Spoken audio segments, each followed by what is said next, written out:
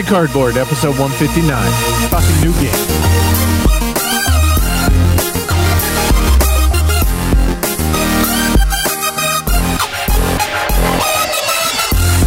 Coming to you from a rainy, dreary, and devoid of snow Wakefield, Mass. Welcome to Heavy Cardboard, where we talk medium and heavy strategy board games, war games, 18xx, and other related topics in the board gaming hobby. We're your hosts. I'm Edward. And I'm Martin. So, this is all about what we've been playing lately. And it's funny, I felt like we haven't played many games, but then when we made the list, I was like, oh, and that. And so yeah, I'll go ahead and start off this with the first one, which was completely not on my radar. Never heard of it until it arrived as part of a clever marketing thing that Board and Dice does. Board and Dice is far and away the best when it comes to the way they present these to content creators, I guess. Mm-hmm. And so I got this mystery box that showed up at HCHQ.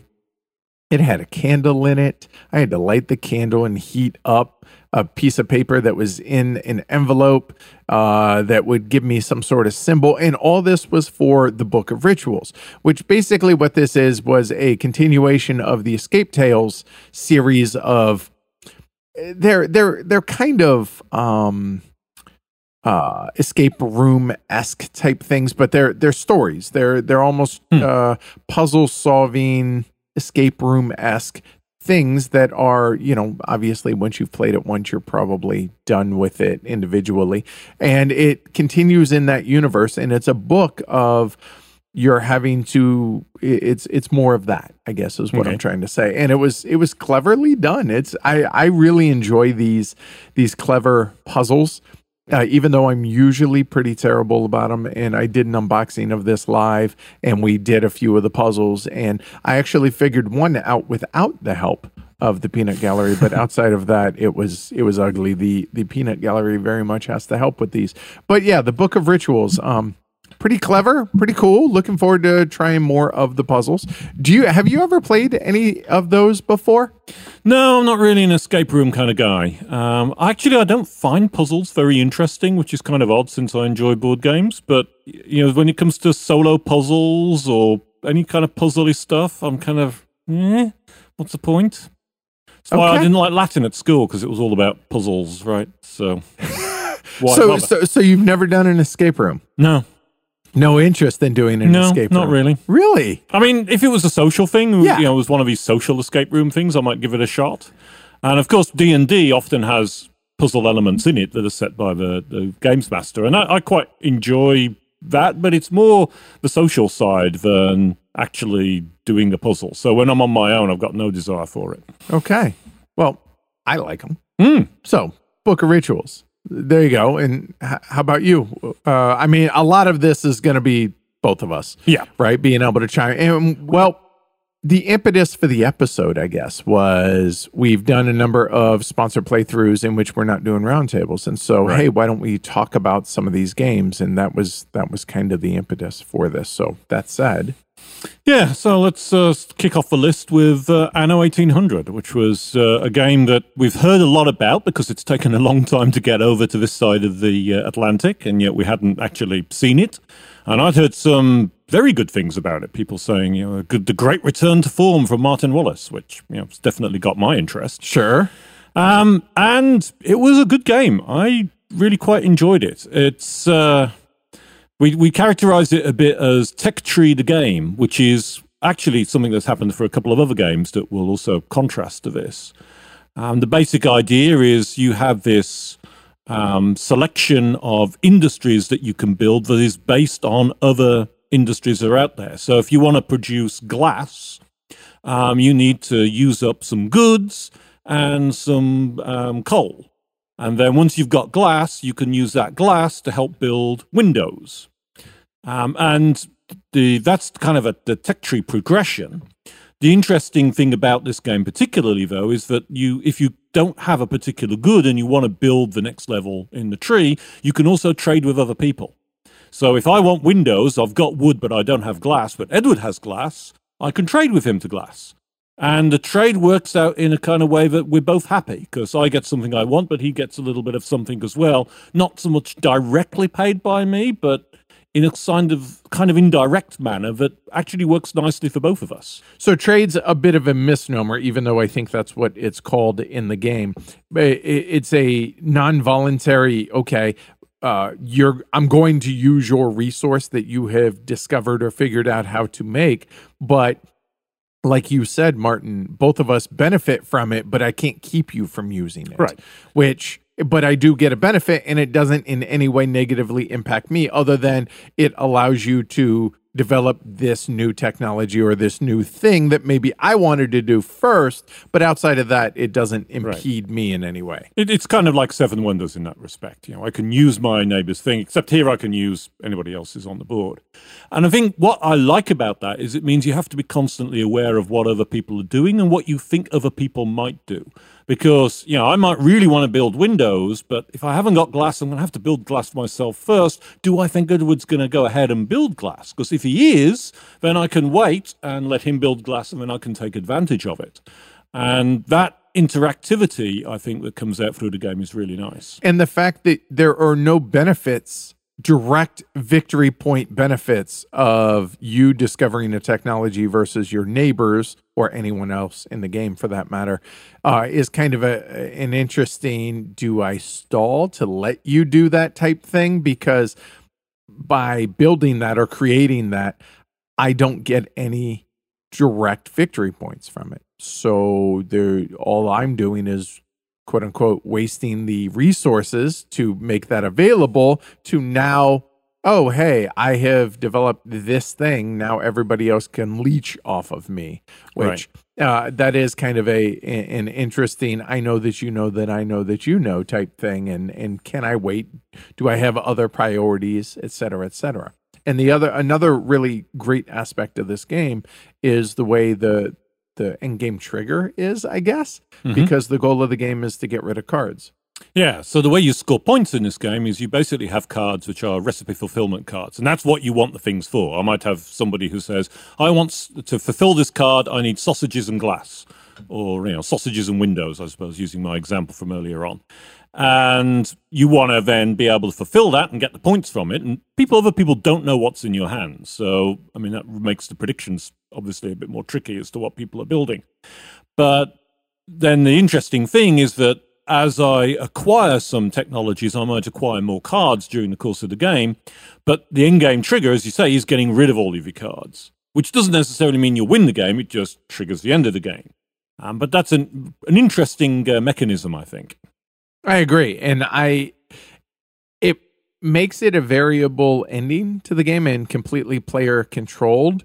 And depending on what endgame goal cards are out there and everything, it may behoove players to race the end of the game and have it come along far quicker than you might otherwise think. And it also, talking about that heads up play, being aware of what all the other players at the table are doing, it forces players to be very cognizant of how many cards are in each player's hand, et cetera, et cetera.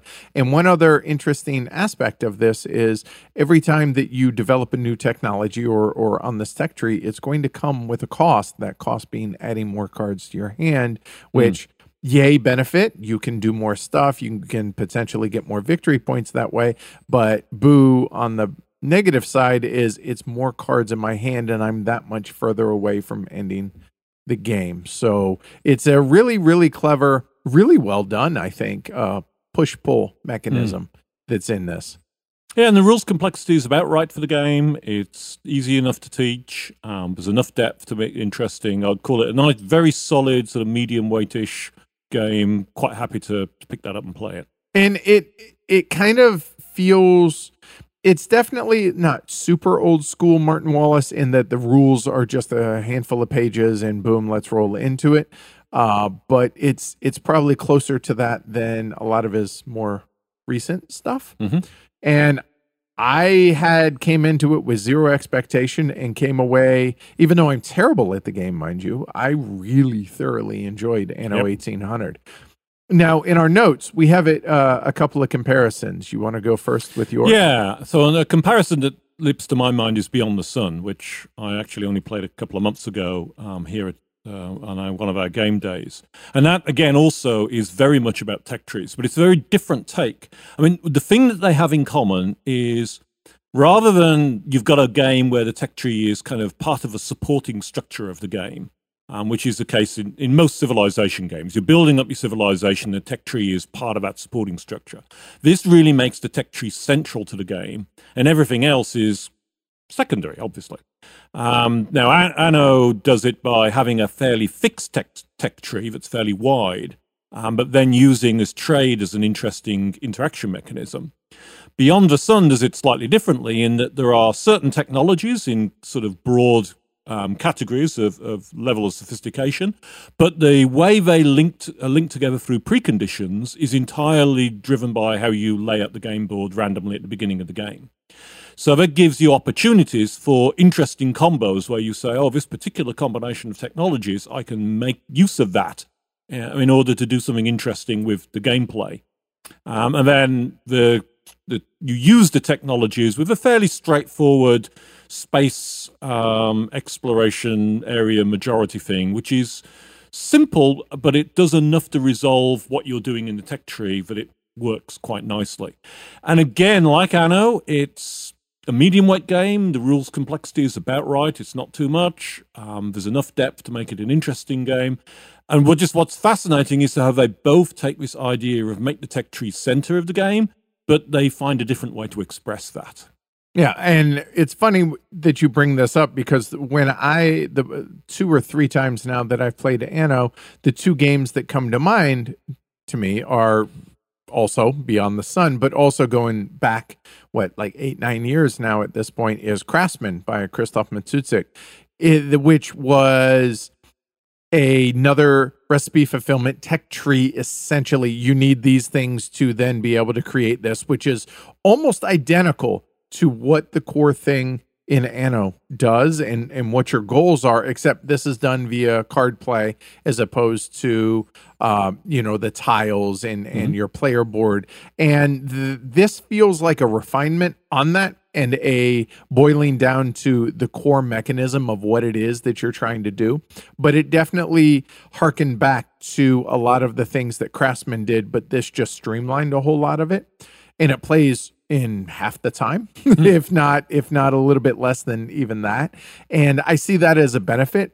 What it did do, though, is make me want to get Craftsman back to the table to be able to directly compare and contrast, because it's been a minute since I played Craftsman. It's legitimately probably been 4 or 5 years since I played that game. So I would like to refresh, but that's the immediate kind of guttural, oh wow, this reminds me of, and that was both Beyond the Sun and Craftsman. So I've never played Craftsman. We need to remedy that. Okay.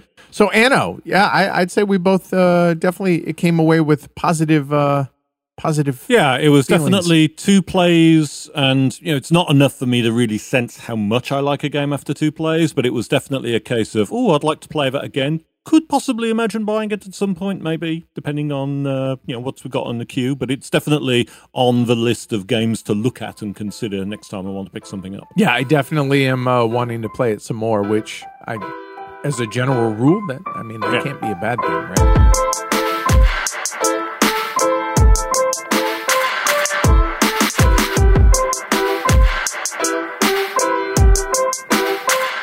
One game that I know you weren't a part of was After Pablo. And After Pablo was a very obscure, I think it still is, a Nate Hayden game. It's the first game that put Nate Hayden on my radar. I had heard about this game, and I have never been able to acquire a copy because for the longest time it's been way out of print, very low print run, very expensive. But now there are copies available you can actually order, and it's basically a remake of it on a print-on-demand type thing. And the Medellin Cartel, and then the Cali Cartel afterwards. And if you ever watched the show on Netflix, this is, theoretically that time period this takes place. And the premise of this game is Pablo Escobar has been killed by the U.S./Colombian government, and now it's who's going to take over that. The production quality on this game is very, let's say the art direction on this is very eclectic, and it definitely seems like a passion project. The game itself is very relatively simple in that all of us are going through and trying to acquire a hand of cards, and these hand of cards, they're multi-use cards, and you're trying to go around. You need to bear with me on the theme here, but you're trying to acquire cocaine and then trying to smuggle it into the U.S. and then distribute it to the various cities to be able to get money, to be able to get points. Kind of like an Infamous Traffic, I guess. They're very different games, but yes, theoretically, same theme. The premise and the theme is very much the same in that it is the illicit cocaine trade or opium trade, as it were, and it's very has sharp edges. It's very it can be described, I guess, as a mean game, and the theme is very much going to turn some people off or possibly turn people on because this is not your atypical type theme. And I enjoyed it. It's fine. The game shows its age a little bit. I don't remember what year, but this is probably around, my guess is 2010, 2012 timeframe. It feels that type of mechanisms, and it was fine. I enjoyed it. I love that it takes a kind of an adult theme here and turns it into something gameable, and you don't feel like, it does omit a lot of aspects of the drug trade. You don't see any of the victims of the drug trade. You don't see the broken homes and the broken lives. It's not that it glosses over it. It's not talking about that part of the drug trade. So keep that in mind, that I don't think it handles it with respect, or it just shows it the way it is, and it doesn't glorify it, I don't think, which I think is an important thing to point out. But the game was fine. I didn't love it. I didn't hate it. Am I jonesing to actually get this Grail game copy? Less so now that I've actually played it. And one thing that I've learned is a lot of these Grail game type things that, super hard to get, whatever, whenever you actually play the game, tends to be a letdown. That might not always be the case. But yeah, in this, it was fine. I'm not excited to go and get a copy, but I'm definitely grateful for Mike for providing us a copy so we could give it a go. But would I play it again? Sure. Am I jonesing to do so? No. And that's after Pablo. Okay.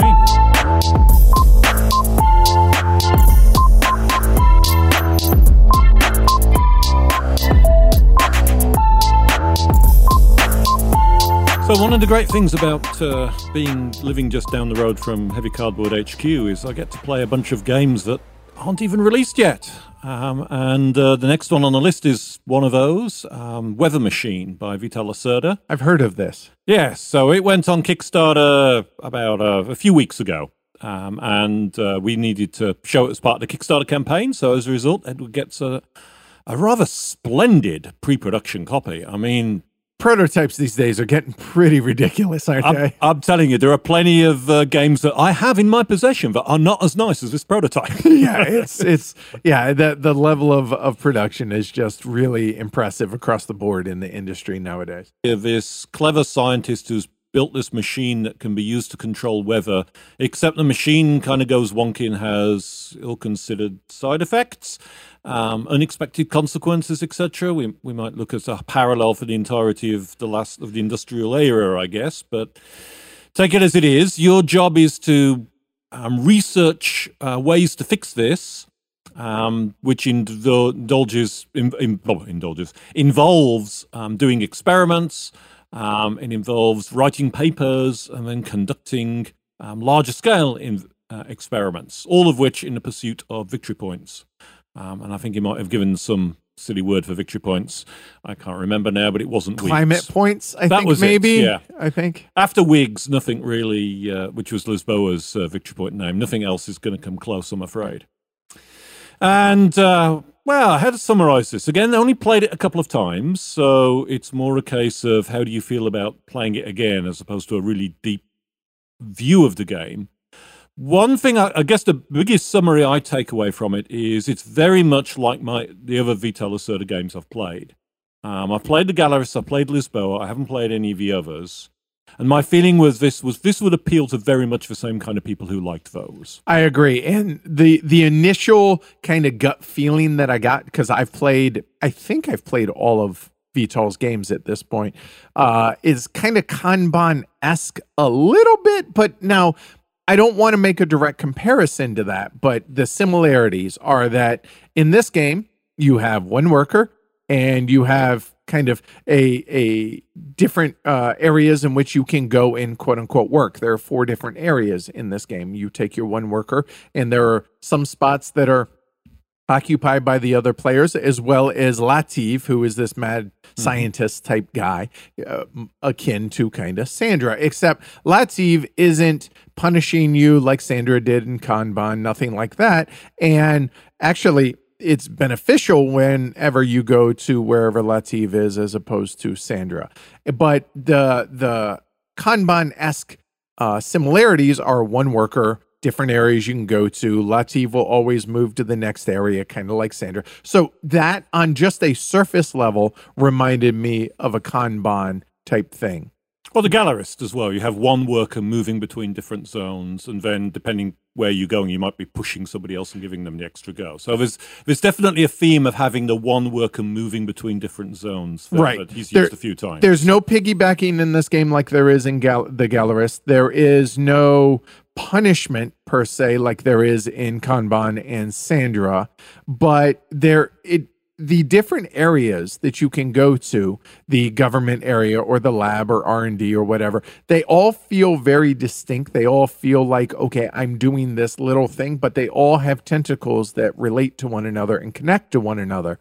And so it felt original, yet it felt like a Vital Lacerda game, which I think is a bit of a mixed bag. Now, do I enjoy most of Vital's games? Yes. However, does this separate itself to a point to where if I have this, this, and this, do I need that?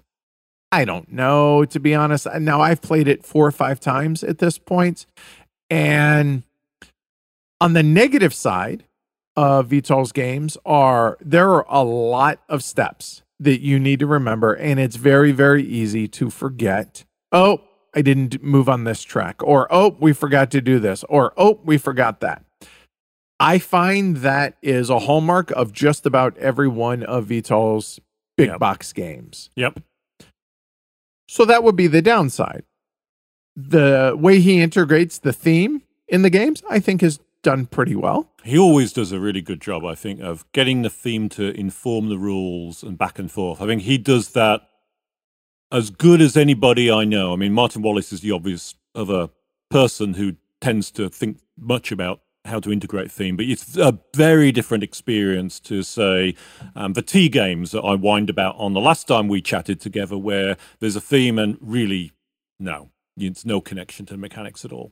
Whereas this, it definitely feels but at the same time, the theme is not hardwired into this to where I don't feel like I'm saving the planet from, this, terrible weather that's going haywire. I don't get that feeling at all throughout this game. It's a series of mechanisms that I'm trying to get victory points from, but the theme does inform the actions that you're taking, so it does help in that. So it's integrated well in that regard.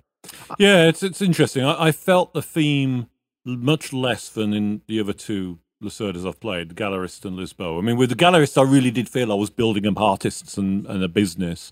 With Lisboa, there was this constant look of how every little mechanic in the game reflected some historic fact. I get the rubble and I put it in this little pile. Oh, because that's building up my warehouses, which were made out of the rubble because after the earthquake. And you kind of go, this has got little spark of joy goes into you. So you think, oh, he's cleverly put this little mechanic in place and it reflects the history. Now, of course, this being an imaginary world, not a history, that spark can't really appear in quite the same way. That said, I do really enjoy the way the mechanisms work in this game. I have enjoyed my plays of this, and I've enjoyed how one mechanism feeds into the other. And this isn't complexity for complexity's sake. It's a complex game. I mean, it's a VTOL. It's definitely a weighty game, but at no point does it feel bloated. It doesn't feel like, oh, this could have gone away or could have done without this. It all seems well balanced and it seems well integrated in that regard. But does it separate itself enough? That I don't know. And obviously, one person's opinion, somebody else might feel completely different.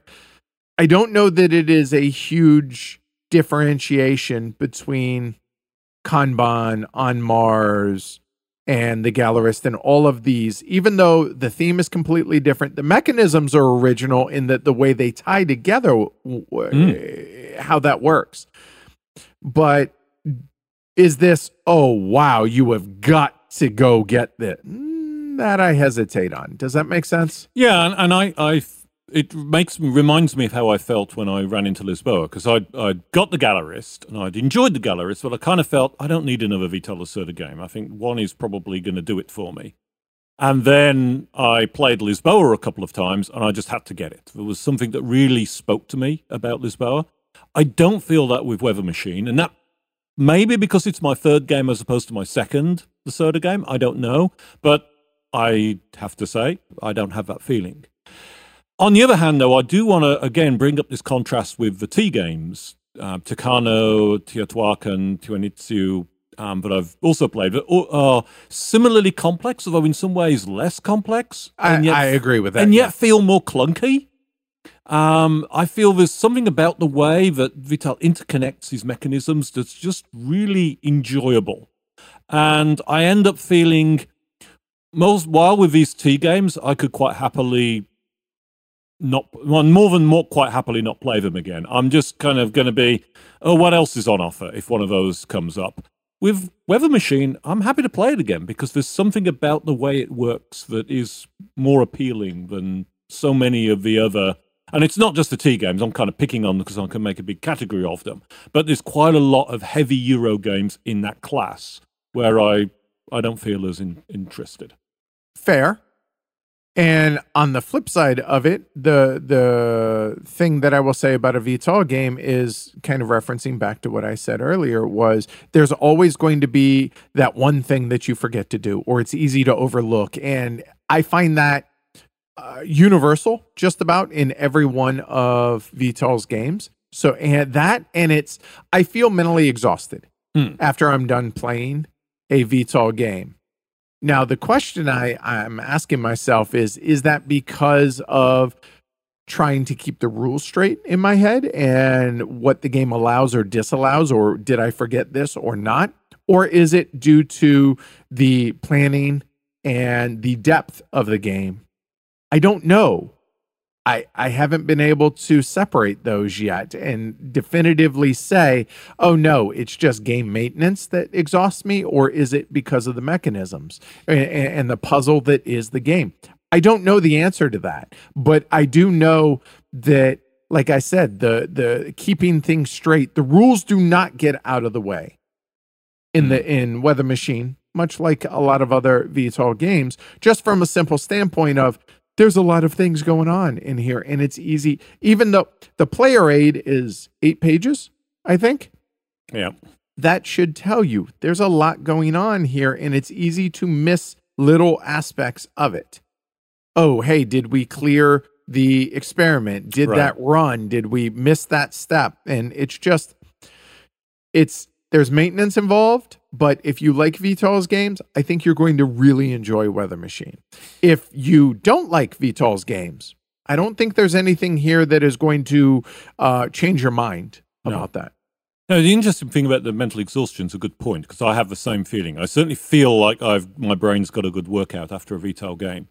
The interesting thing, though, is, and I think it is the planning and the depth of the game, certainly for me. And the reason I say that is most Vital games I've played, I've been running the game to some extent that there's at least one person at the table who does not know the rules terribly well. So I'm having to watch that. And while with the other games that I was mentioning, I'm usually one of the rabbits at the table, and there's somebody else doing that. And even so, I feel more exhausted playing the that's the wrong way around, isn't it? I feel more exhausted, but I don't feel that it's the watching people that's done it. Because the thing with the complexity of rules in a Vital game for me, and where it gets irritating, is where you've got these multi-step things that you have to do certain actions. There's always 3 or 4 actions in a Vital game that take 6 steps. And 1 or 2 of those steps is not obvious, and it's easy to think, oh yeah, I can do this. I know what it takes to sell a piece of art. And then you forget an important step in the middle of it, and you go, oh, long. And somehow that doesn't impact me in the same kind of way as it does with other games where the actions are simpler, but the scoring and everything is so diffuse that I'm not engaged in the game to the same degree.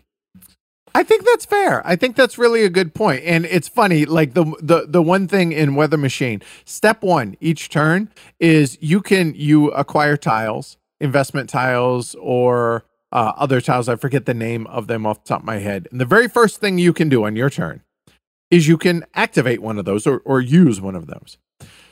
And almost across the board, even though it's laid out on your player board, it's all, the information's all right there in front of you. You get so focused on, I can go do this and this and this and this and this, which then leads me to that. You forget step 1. And almost across the board, we would forget, I meant to use my investment token first to be able to. So it's that type thing which is exactly what we're talking about. But now that I think about it and the fact that you frame that, I find myself, because I feel pretty confident in the way I run Weather Machine at this point and have a good enough grasp for it, even though the rules aren't out of the way for other people, they pretty much are for me. Doesn't make me immune from missing a step here or there, especially as my brain gets more and more tired throughout the game.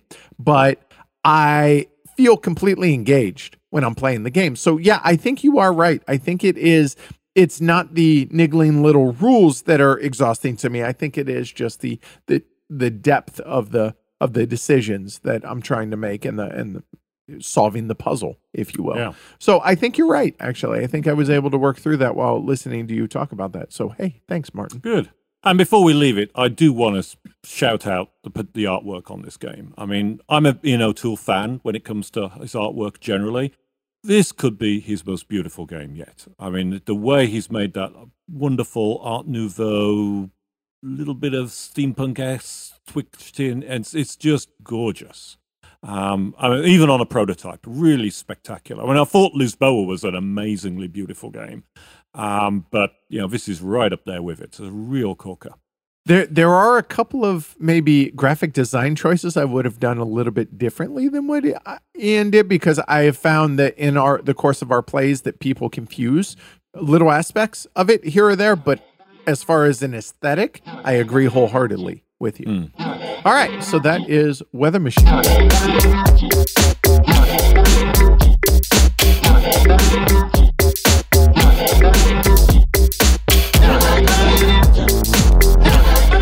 All right, let me go ahead and continue talking about games that I guess you weren't a part of.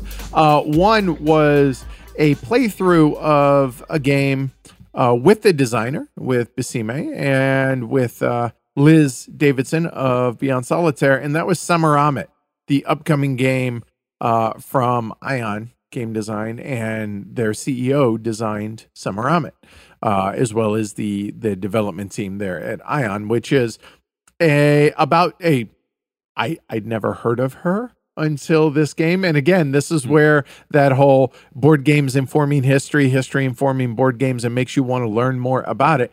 A Assyrian queen whose husband was king died, and she, which is unheard of back in, BC times, where women would rule. Like, that was unheard of, yet she was able to rule. And it wasn't a very long rule. It was a handful of years.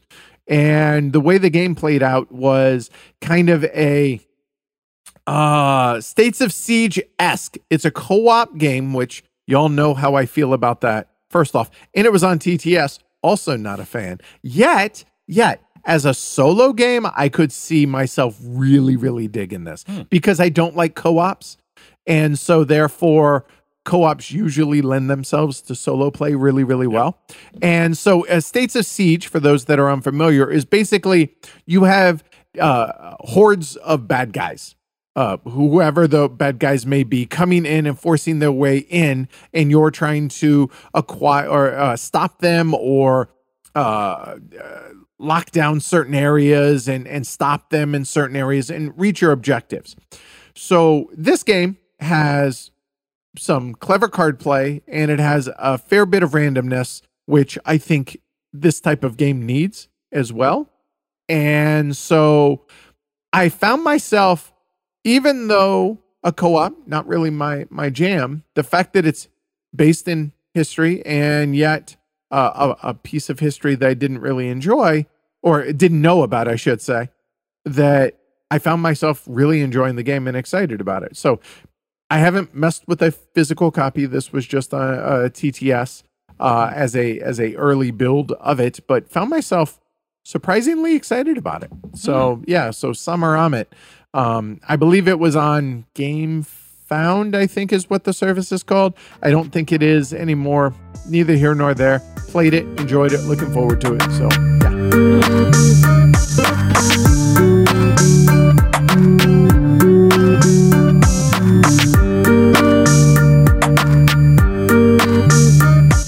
Well, continuing the theme of games to come, the next one to bring up is hegemony, depending on how you like to pronounce it. Hegemony, I think is how it's supposed to. I don't know. I'm not going to correct. I looked a little bit more because I got a bit confused because I'm not quite sure how to pronounce it. Apparently, it's a British American thing. In Britain, it's more likely to be pronounced hegemony, and in America, it's more hegemony.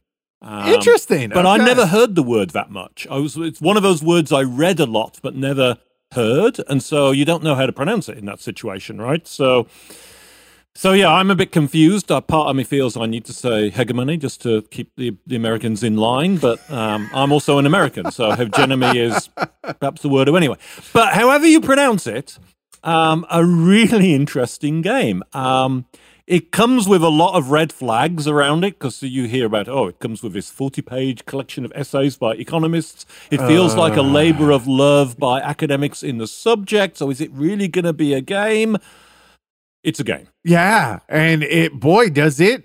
You want to talk about theme. Oh, yeah. Both informing the actions, but also like everything about this game. Like you feel like you're doing exactly what you're doing. Whereas where we talked about in Weather Machine, we didn't really feel like we're fixing the weather per se, even though the theme did inform the actions. Here, if you are the working class or if you are the capitalist class or any of those things, you feel like you're doing what it is that class is trying to do. What the game is for those who don't know. So basically it's an economic simulation of a nation state and the competition between the various classes effectively in order to get the most from it.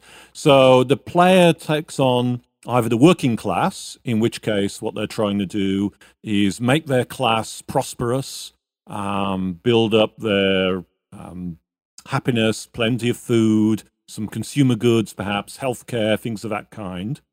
There's the capitalists, which I'm more familiar with because I've played the capitalists both times. Your job is just to make money. Lots and lots of money. The more of it, the better. And you're typically starting big companies, employing working class people to work in those, but trying to pay them as little as possible while selling all of your stuff to the working class for as much as possible. Then there's the middle class who are kind of in the middle. They do a bit of both. They both work in the factories of the capitalists, but they also have some smaller businesses of their own, which would employ their own class, but also some working class people. They also have to buy stuff like food and healthcare and all that kind of thing. But they can also get money from running their small companies. And then the fourth factor in the game is the state. And the states can run companies themselves because there are state healthcare or whatever organizations. Their job is to try and keep all the classes happy. So they want their credibility to be good with all of those classes and balance their credibility across the four of them.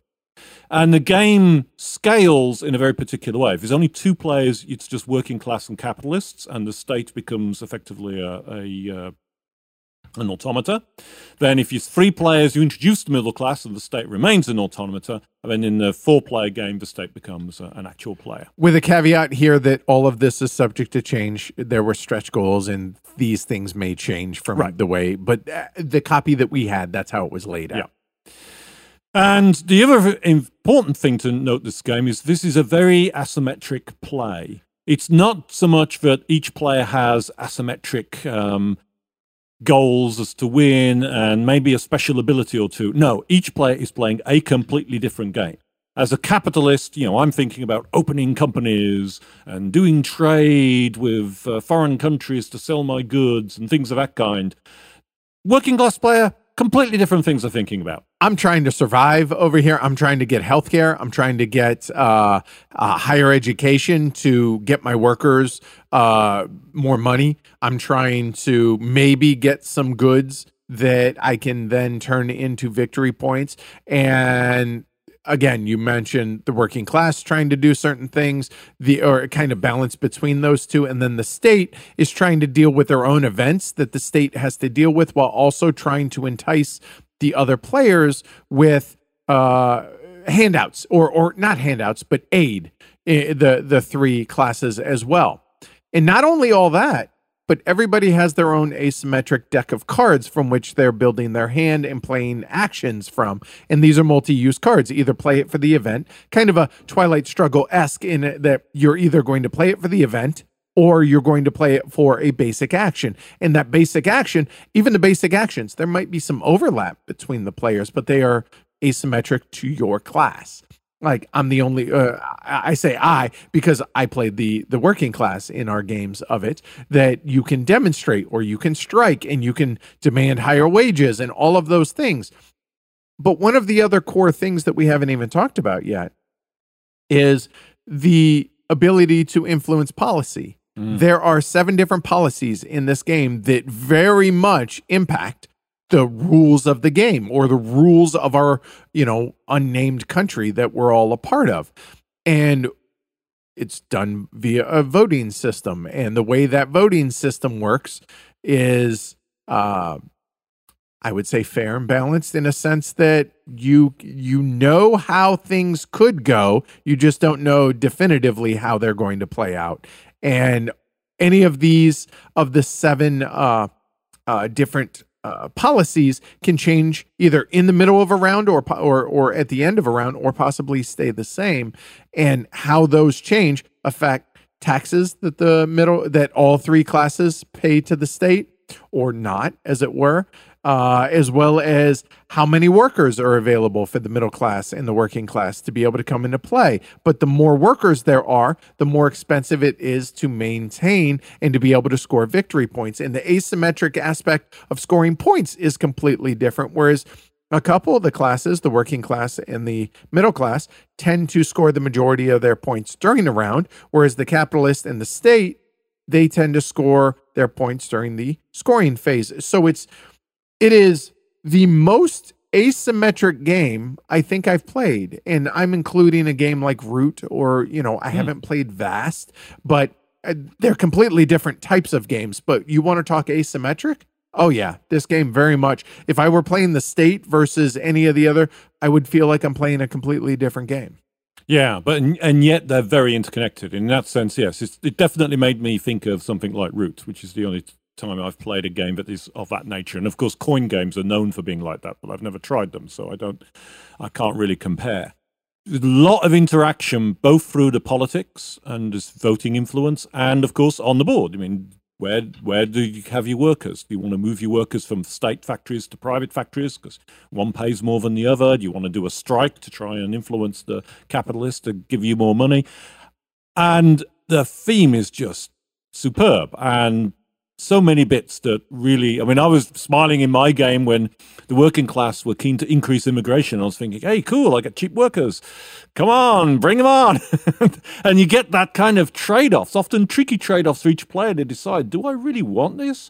Tariffs, the working class kind of doesn't like how much money the capitalists are making by selling these special deals off internationally, so push tariffs up, but then tariffs raise the price of food, so the capitalists are getting more money screwing over the working class by raising food prices. There's all sorts of interesting little interactions going on here. So 2 plays in, I'm definitely wanting to play this more. I actually ended up putting on myself on the Kickstarter because I thought it was going to be really interesting.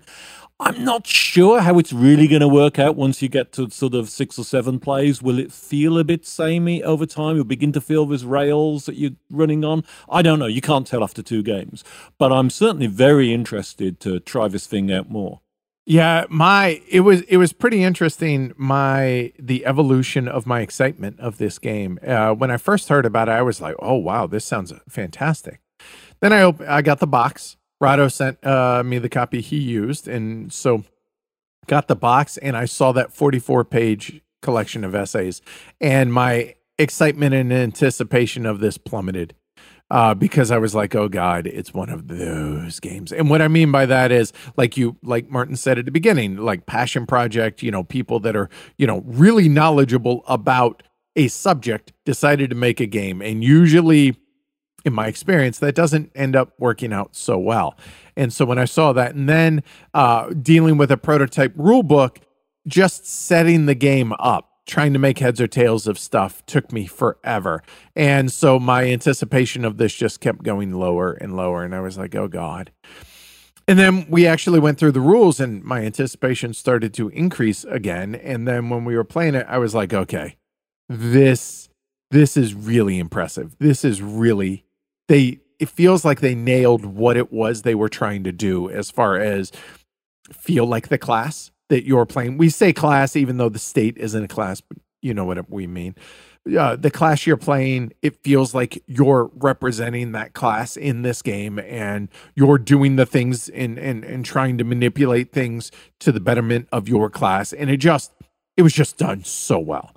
And I am super excited to actually be able to see how the changes that have been made as far as, actually, you can solo. Like, this is going to be soloable. How the hell is that going to work? I don't know, but I'm excited to try it. And to play it at different player counts, because we've only played it at 4 players because we thought, okay, having all 4 classes represented by players makes sense. But being able to mix and match that at different player accounts, I think that's going to be pretty exciting. So I have a lot of expectation at this point and a lot of anticipation for this game, having tried it now, and it surpassing what it was that I thought it would be. And yeah, I'm really looking forward to playing this one in its final form. Yeah, I'm interested to see how it'll work out with 2 players once we get a copy and I try it at home with Cindy. But yeah, it's really, I mean, and I really like how they've taken the theme and done so well with it and made what looks like at least a reasonable game and could be a more than reasonable game.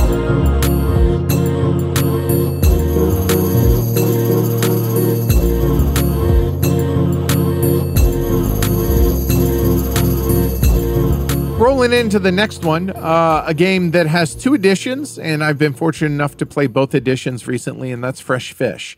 And Fresh Fish is all about, it's a blind bidding game, as well as a push your luck game, in that every player has markets that they need to place out on the board, and they're collectively the shortest path from their market to the actual thing that they're trying to sell to is what determines the final score. So the shorter the path between your 4 stalls out there and what it is you're trying to get to, the lower number, the better. So the lower score wins. You start with 15 bidding chips, and those bidding chips can be used to bid for tiles as they come up for auction. And then from there, any bidding chips that you have left over at the end of the game, reduce your score by 1 per bidding chip. And it's nasty. It is just really a mean game. in a good way. The blind bidding aspect, just everything about this game works really, really well in the second edition. Now, I highlight the second edition of this is because there's one significant rule change between the first and the second edition. The second edition has both rule sets and both the ability to play both ways. The first edition only obviously has the first edition rules. The second edition is going to be simpler and cleaner to be able to play. Those that love the first edition love the first edition and really don't want to play the second edition. However, I have played the first edition rules and I've played it 3 times. I've yet to wrap my head around the one rule change. And what that is anytime a road, you can prove that a road must be built in a certain area, then it has to become a road. It seems like a very simple concept. However, what that requires you to do is constantly be monitoring every time a tile gets placed on the board. Does that lock down or make it to where other tiles become roads and pathways? It's tedious to me, and it's just a not obvious way. If you have somebody that makes sense to, and they can point that out really clearly, that helps. But the negative side to that is if you're placing tiles without fully understanding the ramifications of placing a tile in this location is going to cause this, then it kind of takes away a little bit from it. So for me, I prefer the second edition rules because the rules make sense. Whereas the first edition, that one rule change is just a significant thing, a barrier that I just can't wrap my head around. So that said, really, really enjoyed Fresh Fish and thought it was a pretty enjoyable game. And I theoretically have a copy somewhere in the library that I haven't been able to find. So I appreciate the folks in the group letting us use their copies. But yeah, Fresh Fish, definitely recommend checking out the second edition, because even if you only prefer playing the first edition rules, it has them available in the box. So win-win there.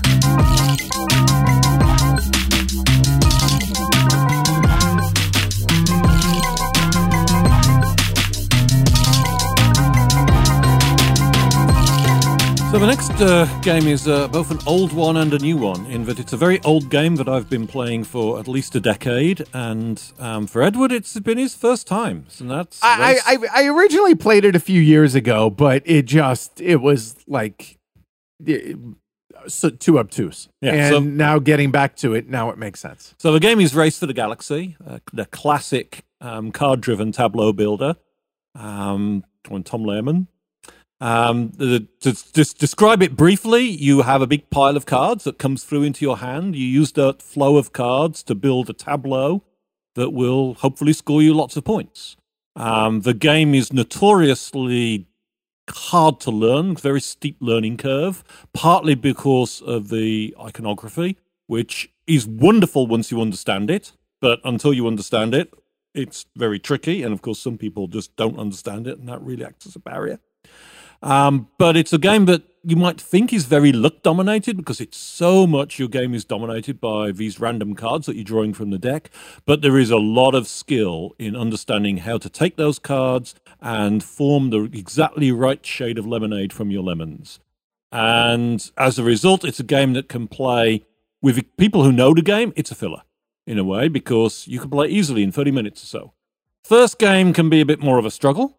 But it's also more than a filler in the sense that, unlike most fillers, it's the kind of game that I could play 3 or 4 times in a night and have a long session of it, because there is a lot of depth and thinking to the game.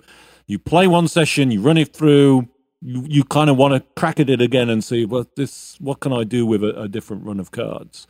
Long been one of my favorite games. So what was your first impression of it now after playing it for the first time more properly? Yeah, it seemed a lot more intuitive now, although playing it against people that have thousands of games of experience, be it from the app or physical edition, I feel like I have no chance. Like it's brutal to, like, I'm still over here thinking through my decisions and you guys are already done with your turn, like in the snap of a finger. And it's intimidating in that regard.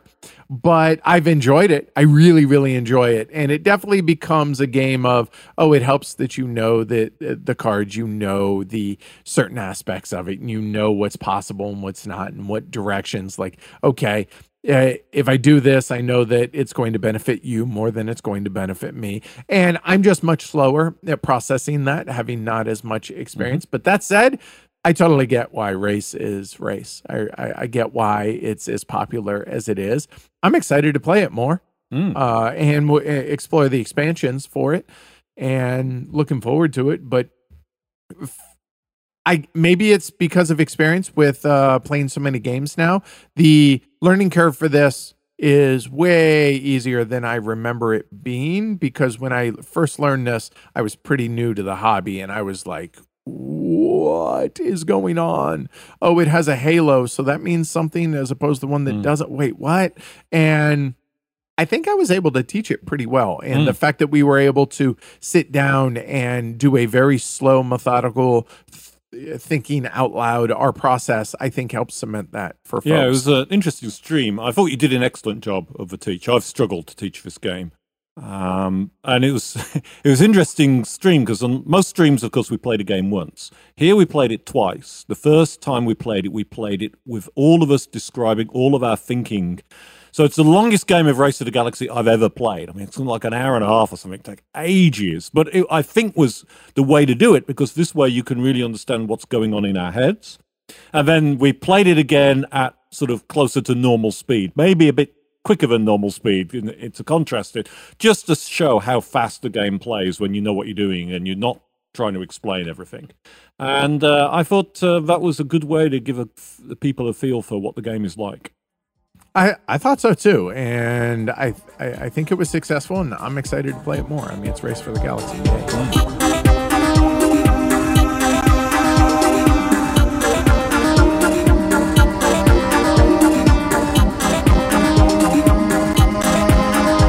All right, so let's go ahead and talk about Dampierre. So this is a game that was R&R Games reached out to me and said, hey, are you interested in checking out this game? I said, I don't know. Tell me about it. And they did. It's basically, it's about making champagne. And I was pretty ignorant about the process of making champagne. And then they said, hey, it's designed by Roland Costa, the Portuguese team that also did Yinzi. And I was like, I've yet to play Yinzi in its final form, but I played the prototype, and I enjoyed that. So I was like, yeah, let's check it out. And so we broke this out 4 players. And when you open up the board, the initial artwork screams, hi, viticulture. How you doing? Like, just the artwork of the board just completely and totally felt like viticulture. Yet is nothing at all like viticulture. Yeah, this is a meaty, deep, heads up type game that we definitely enjoyed. It ran a bit long at 4 players for a first game. Probably not where you want to play this for your first game. I would recommend trying it at 3 players early on, but I was pretty impressed with it. Yeah, there were some really nice little mechanisms flowing in the game. So one of the mechanisms is how you get your sort of raw champagne grapes, and they have this area of the field, and you're building it up by this grid. And the idea is you place an item, there's 3 different colors that you can place on there. When you place something down, you get to take a grape for each of the neighbors of where you've just placed. So you're looking to place that, but of course the thing that you're placing down also sets up the next person's move. So you've got to say to yourself, how do I set a move so I get the maximum of grapes out of it, but I'm not giving a real gift to the person who's following me? And that, I thought, was quite a nifty little mechanism. And the core mechanism in this game is you have 5 or 6 tracks, I believe it's 6, to where you have discs on these tracks. And every time the core action is you're going to choose one of these columns that you're going to move your disc up, and you're going to take that action. And there are, like I said, 5 or 6 different core actions that you're able to take. The downside is you can only take these actions 5 or 6 times throughout an entire game. So when you have reached the top, of this column, they get stronger as the game goes on. So maybe the first couple times you take this action, you can only do it once, a strength of 1. But in the future, when you take that action, you'll be able to do it 2 or possibly 3, possibly even as many as 4 times by the time you're done doing that column. But the downside is you lose that disc. Like, that disc goes out, and that's the timer for the game. So once you've eclipsed a column, once you've done that action so many times, it then leaves your board and goes onto the main board, and that's going to be the timer for when enough of those have transpired between all the players. That's going to trigger the end of the game. And so you're choosing, what actions do I take when, but do I want to move this disc up right now? No, I need to wait to do that till later, but I need to advance this so that I'm able to do stronger actions. In addition to that, the cost for some of these actions is dependent on the lowest disc row, not just column, but row. So having one action lag behind to where it's now making all your other actions cheaper is a benefit, but it comes at the exclusion of being able to take that action. And so it's a really, really clever puzzle, if you will, that you have to make, and it makes for a very asymmetric way of playing the game. Even though all of us are trying to gather grapes, we're all trying to crush grapes, to bottle it, or to put it into casks, to then be able to sell it on one of 4 different tracks.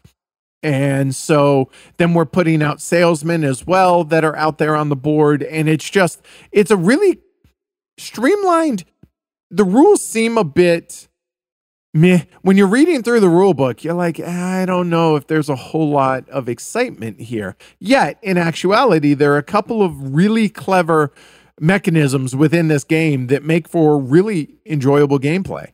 And it made for us going in very different directions on all of our boards, even though we're all trying to ultimately do similar things. But the way we go about doing them was very different, and thought it was really enjoyable. I'm excited to play it again at 3 players. Yeah, I'm looking forward to giving it another shot. I mean, those mechanisms, particularly that one that you mentioned with the action thing, is really nice, because you're sitting there going, well, I'd really like to get more grapes, but I've only got 2 more shots at getting grapes. Do I want to do it now, or do I want to wait a little bit and do it later? You've got the whole extra element of the timing problem to deal with.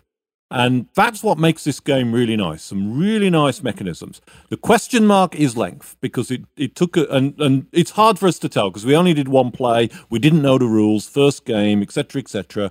So it definitely overstayed on that 1 game. Whether it will do that with subsequent games, we just don't know yet.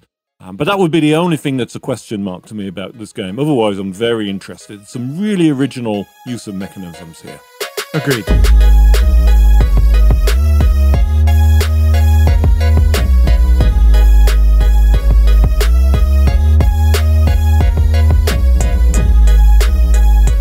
So next on the list is Brian Brew, which I kind of missed out on the prep for the stream and the stream game of it, but fortunately was able to play at a later game day. And this is a really interesting combination of a trick taker and an area majority game, in that you have these tricks that you play, and it's one of these nice trick taker games where the winner of the trick gets an obvious benefit. They get to place one of their meeples in a particular area for the area majority aspect. But even if you don't win the trick, you get to have a little benefit, because the card that you played has, what you get if you don't win the trick options as well. And often you want to lose a trick in order to get that benefit more than you would actually like to win the trick. And so the resulting interplay of the cards and the trick-taking is very interesting. It reminded me a bit of Furnace in that respect. With Furnace is an auction game where you obviously get a benefit for winning the auction, but sometimes the benefit you get for not winning the auction is more important to you. And Brian Brew does the same thing in the trick-taking mold.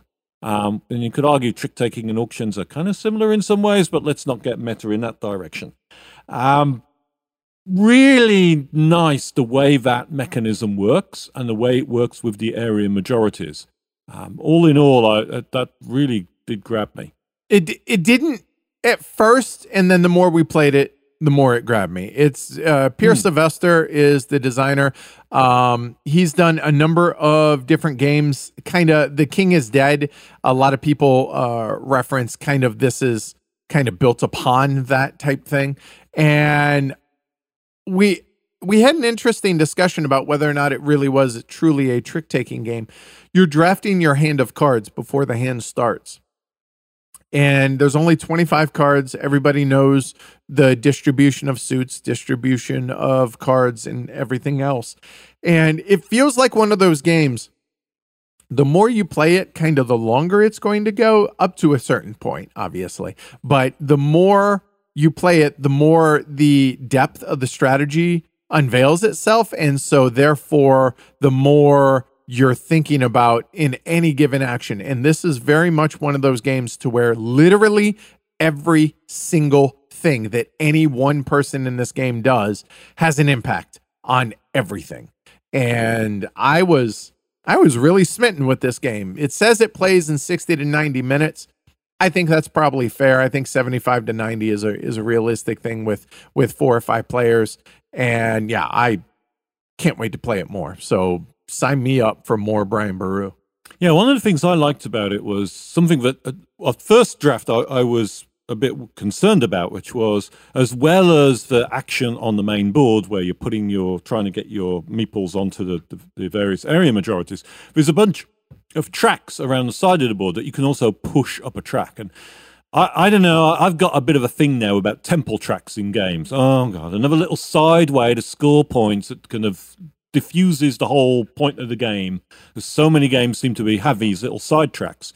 The nice thing about how the side tracks work in this game is, they actually resolve to a certain extent at the end of each of the rounds. And they resolve in a way that's an impact on the map. So whoever's on the top of this track, hey, you get a monastery that you're able to put on one of your existing meeples on the map in order to boost your area majority thing. So as a result, you don't get this diffusion of what you're trying to do. Everything comes back onto the map to focus on the map. And that makes the tracks a lot more interesting because, yeah, you're doing something slightly different, but you are aiming to influence the same core element of the game.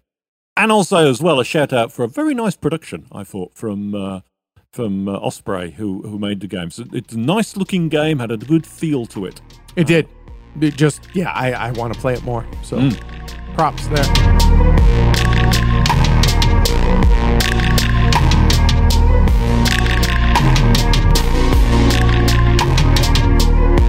All right, so moving on then. Acquisitions. I have a bunch.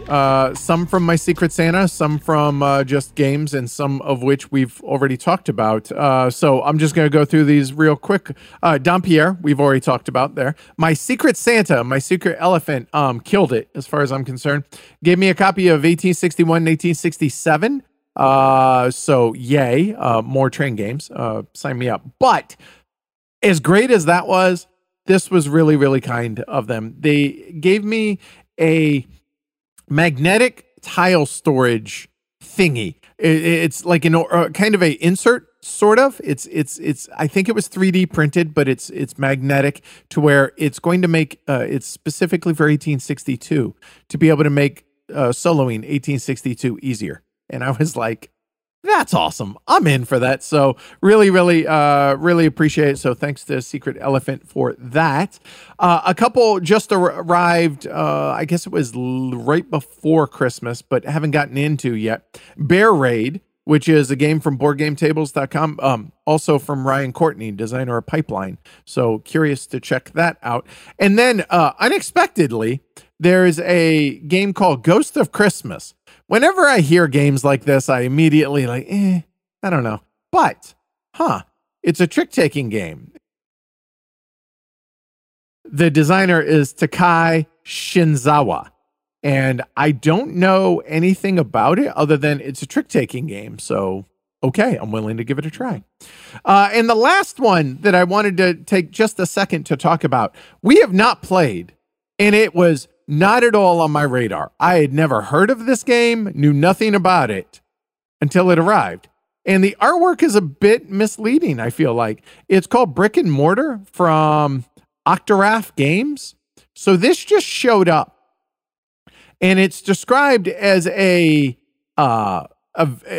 economic bidding game, and it's just rinse and repeat. Some people reading some of people's thoughts on it, they reference like, oh, reminds me of splatter games, reminds me of, some people say, it is horribly tedious and grindy economic game, and they rate it low. I hear those things and I'm like, ooh, really? So we're going to try and bust that out at game day on Saturday. So Brick and Mortar, looking forward to that one. So that is all my acquisitions. Anything I haven't acquired anything since the last time we chatted together. I don't buy very many board games. So Fair. I'm able to keep away from it. Well, as far as anything you're anticipating or looking forward to? Well, yeah, still anticipating Madeira as that that particular saga. tire fire of a Kickstarter campaign continues to. I'm not saying it's making any progress because you can't really tell. Communication continues to be somewhere between dire and appalling, and who knows if anything's going to happen. But they're certainly earning their new name of "Where's Your Game," which is sad to say because they have such a good reputation in the past for some really interesting games, and that has really gone up in smoke with this Kickstarter. Not making any excuses, but I will say that a mix of first Kickstarter along with the pandemic hitting in the middle of it, that probably made for difficult times, I imagine, for them over there. Yep. But yeah, that's unfortunate. I will say that. The other thing that should appear at some point fairly soon is another difficult Kickstarter, but a difficult Kickstarter for a different reason. That's Seize the Bean. Now, I didn't actually deliberately try to get this game. It was actually one of the Heavy Cardboard giveaways from the last HeavyCon, 2 years ago now, nearly. Yep. And it was also a bad Kickstarter, but for a different reason, mainly because they started the Kickstarter much earlier on in the development process than people expected to. So there was a lot of complaints about the Kickstarter being really slow because of the fact that they were still doing a lot of development work on the game. It wasn't like the kind of pre-orders that a lot of people expect now, for instance, with an Eagle Griffin, where they've done the game, they're just going through the production process. Now, this was a game where they were still actually doing a lot of the development work on it. But it is supposedly going to be delivered to me at some point in the next few weeks, and then I'll see what it's like. It'll be interesting to see. I'm excited to see where it ended up. I'm looking forward to that. For me, a lot of people are talking about Ark Nova and excited about that. So curious to get a copy of that and dig into that. That's kind of my main one there. As far as looking forward to playing, I mean, honestly, a lot of the games that have appeared that we haven't gotten to yet, and I had tweeted out and mentioned in Slack a number of games. Heir of Tribes, still high on my list. 18 Chesapeake, still high on my list. Now, Brick and Mortar, I'm really looking forward to playing, and we're supposed to be playing Gutenberg tonight, trying to give that a go. So I have no thoughts on that yet, but looking forward to giving it a try. How about you? Anything that you're... Nothing that's leaping onto my list at this moment. I'll just go with the flow. Okay, easy enough.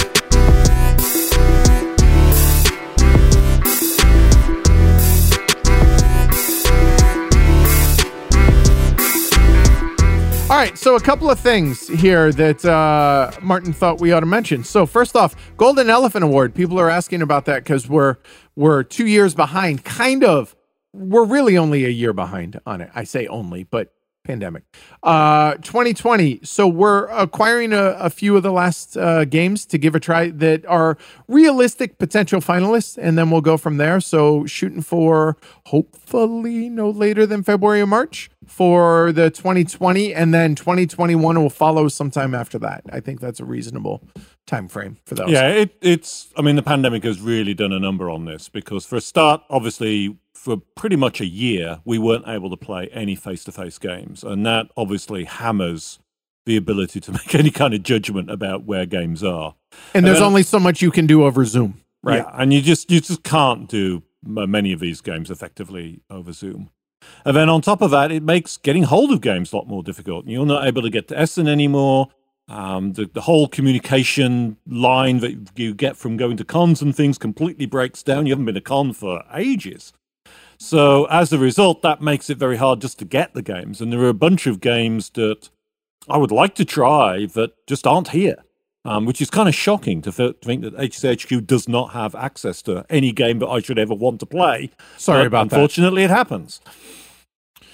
So that's the Golden Elephant Award update. And then Martin thought, do we want to talk about best new games to us in 2021? And I was like, I feel like we could get a few of us together to have a proper discussion about this. Think that would be better. So I think we'll do that. But you had brought this up today, and I was like, I have no idea what those would be. Not necessarily, we're not talking Golden Elephant Award like specifically, or just new games to us.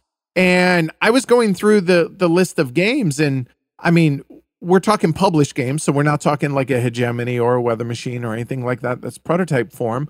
But like the only ones that really, really kind of come to mind were like a Furnace or Brian Boru maybe, or an Oath, because I've really been enjoying our plays of Oath.